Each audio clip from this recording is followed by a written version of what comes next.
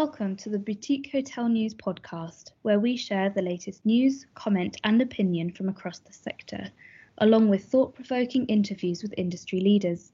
My name's Eloise Hanson, news reporter at BHN and host of this week's episode. Here I am joined with Dr. Whitney Austin-Gray, Senior Vice President at the International Well Building Institute, where we talk about the requirement for healthy buildings, how design will be inclusive of vulnerable populations, and rethinking roles and responsibilities. Why don't we begin, Whitney, with an explanation of a healthy building? So a healthy building is a place that you spend 90% of your time indoors. So if you're 50 years old, that means about 45 years of your life. And this is a building that's been designed to help you thrive. So from an evolutionary perspective, buildings protect us, right? They protect us from threat. They can protect us from disease. They protect us from natural man-made disasters, and they can promote health if done well. Currently, we look at 1 and 3 buildings in the world being a sick building. So buildings are either contributing to your health or potentially contributing to your sickness. So we want to do this right. And we have a good idea that when it comes to human health, it's not only about the physical health, but it's about your total social, mental, and physical well-being. So we create well buildings. So the International Well Building Institute launched in 2014 the first building certification system in the world focused on human health. And the world's become a small place lately. And we're very excited that we represent 60 countries around the world and over 500 million square feet of projects that are well buildings, which means that they are looking at healthy air, ventilation, filtration, looking at humidity levels, mold issues, monitoring, sensor technology. We're looking at materials. What do you put in your building? Where did it come from? Is it off-gassing? A lot of focus recently on cleaning. Well, there's some products that will actually stay clean, and we're looking at issues even of the microbiome and how you source those materials. We look at water quality. So do you know that the water you're drinking is healthy and safe? Surprisingly, many buildings don't. So we will test, monitor, and track that. We'll also look at light. So it doesn't help the human to have light in the back of their head. So we need to have light in the eye, and that helps with circadian rhythm. It helps with being able to focus, productivity, sleep. A lot of interesting research emerging on vitamin D in response to COVID-19. So we know that light is so critically important, and we want a building that gives you access to daylight. We want to see that nature is represented. So the beige on beige office of the past, the 1950s model with the beige partitions and the beige cubicle and the beige carpet, we want instead for you to be thinking about how to bring beauty inside, access to nature. We know that this is directly linked with issues around biophilia, humans' innate connection to nature, and this is really important for health. So we also look at some other things that are pretty important, like how do you move? What do you eat? Who do you work with? And these are really important qualities of also physical health, as well as mental health. So does your company look at mental health policies? What about sleep support? What happens if you need short and long-term disability? This is very important right now. We actually even look at remote work issues. So for us, a healthy building is going to be a building that if you are spending 90% of your time indoors, which for most of us in industrialized countries is the average, then you can design a building for health or you can design a building for disease. But we believe that you can design it also for total well-being, which is your physical, mental, and social well-being, which is going to take into account the air, the water, the light, and also your movement, your connection to people and what you eat. And in doing so, really create a total environment that allows people to thrive at their highest level. And since the outbreak of the novel coronavirus, there has been this monumental shift in public awareness of health and safety, and that has extended naturally towards our physical environment. So I'd like to know how can science and research of healthy buildings lead to a permanent change in the commercial real estate market? So, my hope is that we will take this opportunity in the largest modern day work from home experiment and reconceptualize the buildings that we spend 90% of our time in. Mhm. I think that this is a powerful time for creative solutions. Many people are reacting and are using this term new normal, which I think is interesting. And it implies that you want your normal back. It's Mm. going to change moving forward. And the industries that are looking at the future state and not just recreating the past state in a new way will Mhm. have selective advantage. So, what does this mean in real estate? Well, people are still going to be using all different types of buildings, whether that's your single family home as your new workspace, your multifamily residential, so they're rethinking social and amenity spaces and outdoor work zones, whether that's senior housing and rethinking about how people are living in these spaces and can protect themselves from potential infectious disease, borrowing from a lot of policies in healthcare. I Mhm. think the hospitality space is going to be incredible. You're going to see some huge constraints come down, but with constraints come opportunities.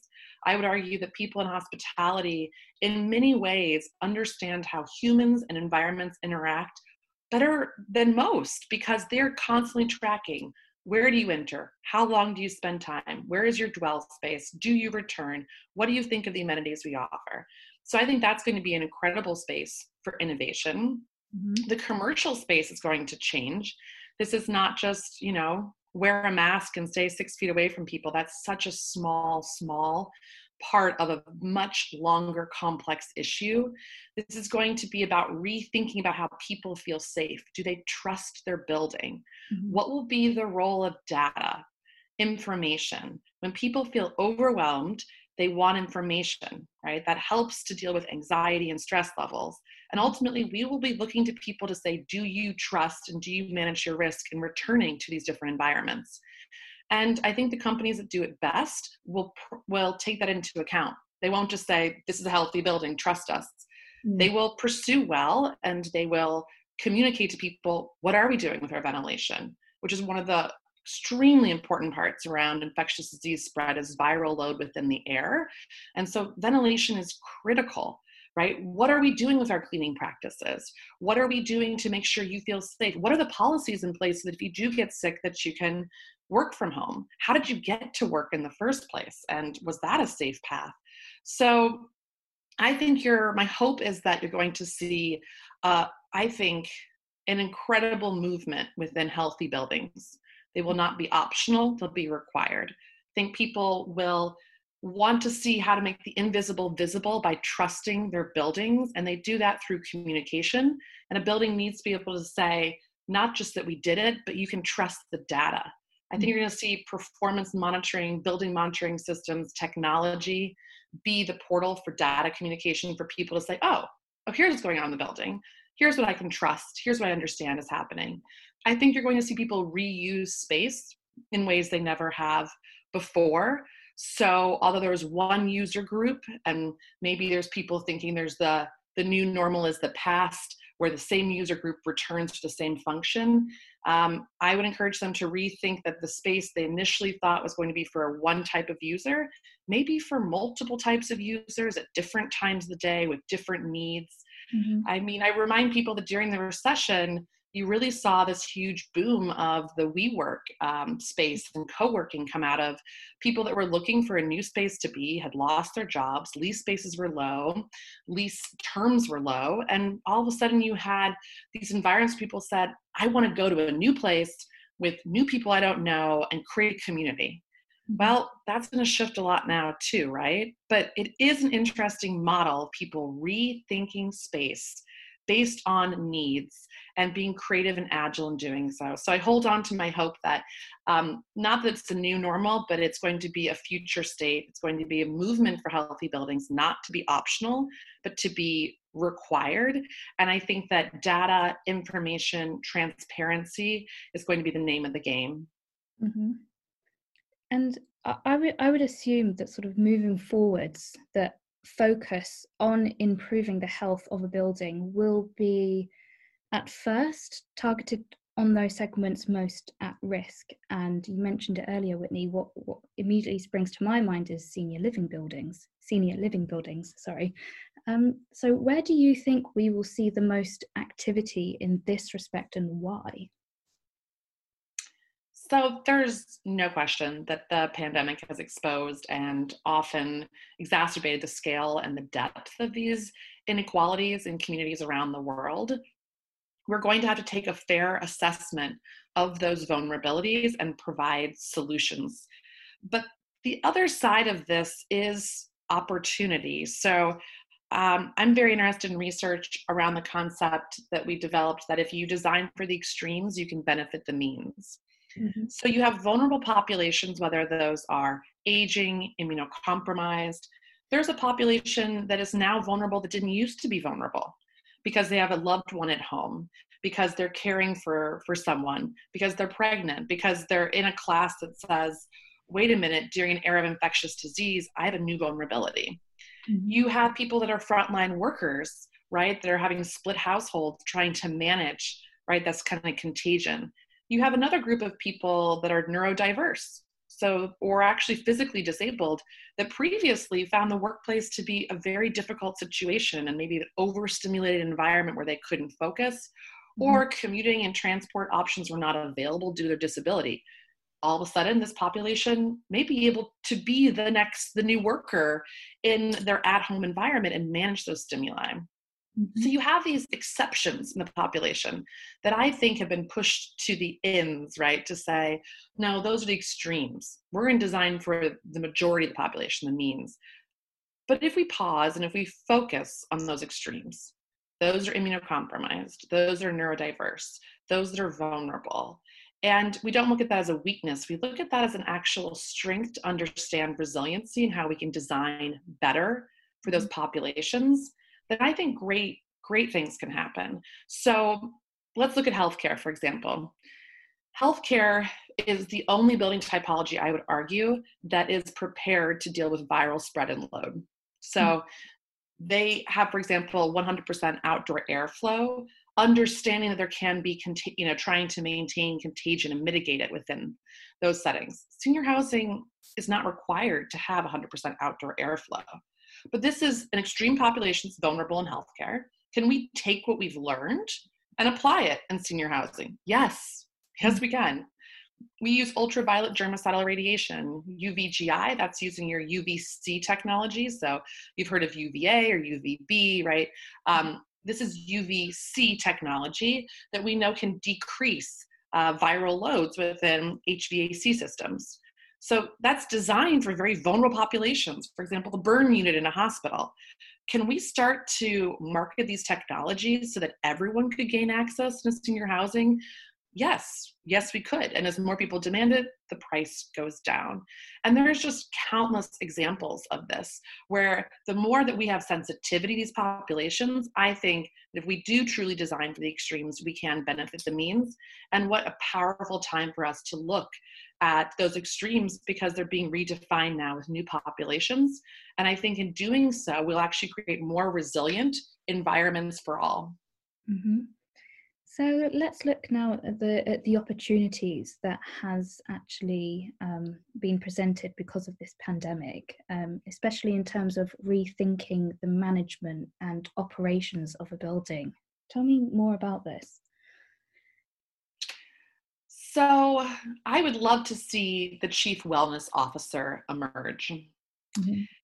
And this is someone that is skilled, educated, and empowered to communicate to the building users the overall health of the building, health of the organization, and health of the people, maybe even the frontline workers.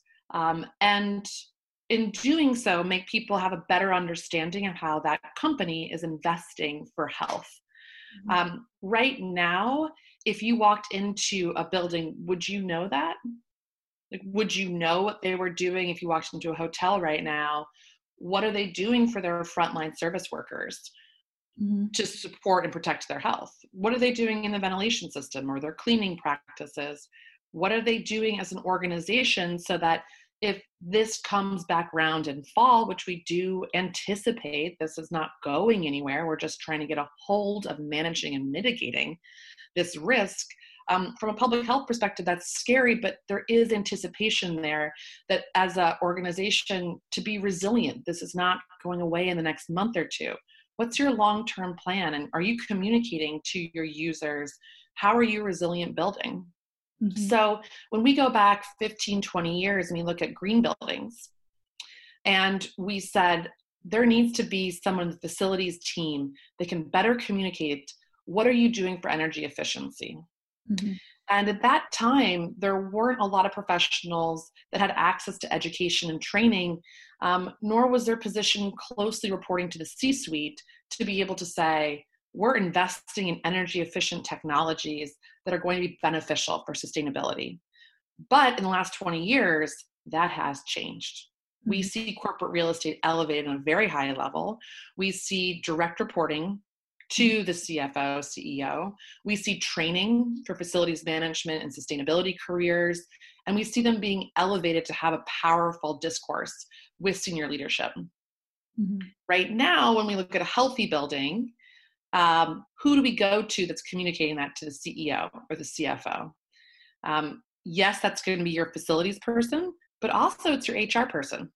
Mm-hmm. So it's up to us to train these individuals to be educated and empowered to directly be able to talk to the C-suite, present the data, present the business case to them to be able to say this investment is worthwhile. And at Well right now, it's really exciting for us because we have a Well AP credential, and we are offering anyone to be able to train on that for free, which has never been available before. And for those that want to pursue their accreditation, there's actually a discount of upwards of 60%, or if you're out of work or a student, that is even further discounted. And 20% of our proceeds are going to Doctors Without Borders. So we are deeply invested in educating and empowering people. And I hope that in doing so, you will see the Chief Wellness Officer emerge as part of a new management structure, a new operation structure of a healthy building. So my final question, Whitney. Healthy buildings are perceived to be expensive, which may in turn lead to the cost of living increasing. What would be your response to this? And perhaps what can property owners do now to upgrade their offering? So, health is not supposed to be on the discount shelf. I look at it like Snickers versus a granola bar. So when you look at the economic models, when it comes to a Snickers bar, you get immediate satisfaction from it, mm-hmm. right? But you don't get the long-term nutritional value. Mm-hmm. And so cheap and easy strategies for health are not investment strategies for the long term. So the granola bar fills you up. It's an investment in your health over time. And that's how you have to look at a healthy building. So the buildings that we work with that invest for health don't consider it optional. They consider it a strategic aspect of how they're going to protect their workers and be resilient. And that couldn't be more important during a pandemic, where buildings are saying, what have we done? Did we prepare? Was health optional? Was it on the discount shelf? Or do we actually invest? And I love the term investment because investment is about responsibility. You know, we know that that's something that maybe you don't get the immediate satisfaction of a Snickers bar, but you do get the long-term results of saying, this is important for our health now. Mm-hmm. So with all that said, where do you start? So the Well Building Standard is free to download online. And I'd encourage anyone listening to this is to start there and go through the crosswalk on your own building. So what am I doing for air quality, and do I have healthy food available? And check those boxes and figure out, what could I be doing? And start with where you feel empowered today, and know that there's going to be a plan in place, that when you return, you may need to do further investments. But there are many things that users can do right now to get better access to light, better access to nature, to open the window, to increase ventilation, to rethink about the foods they're eating. And that's a really important and powerful part of this movement right now, is this is not requiring that you pursue a well building in order to have a healthy building. But in the future, and well, right now, people do want data. So there will come a time where we need to see that you invested for health and didn't just say that you bought a granola bar, right? So we're going to need to see that you are certifying that you're, communicating the data to people and that they can trust that. But don't wait. I hope that many people listening to this podcast are empowered to have a voice and tell their neighbors and friends and clients the role they're playing. I do believe right now that your facility manager, if not your designer and architect, may have a greater impact on the public's health right now than a physician. And that's not to say the physicians and our frontline workers couldn't be more critical at a time of responding to the disease, which is what they're trained to do. When it comes to promoting environments that can be helpful, support immunity of the host, and to prevent the viral spread of a disease, this is where we need people in the building industry to step up and in, to be educated, to be empowered about being able to create healthy buildings today. Thanks for listening to the Boutique Hotel News podcast. If you'd like to keep up to date with industry news, head on over to boutiquehotelnews.com and sign up to our twice-weekly newsletter. Boutique Hotel News is part of the International Hospitality Media portfolio. This November, we launched the Urban Living Festival 2020 in London. We're inviting urban innovators and investors at the cutting edge of contemporary hospitality and real estate to look to the future and collectively define where we stay, live, and work. Visit urbanlivingfestival.com for more details.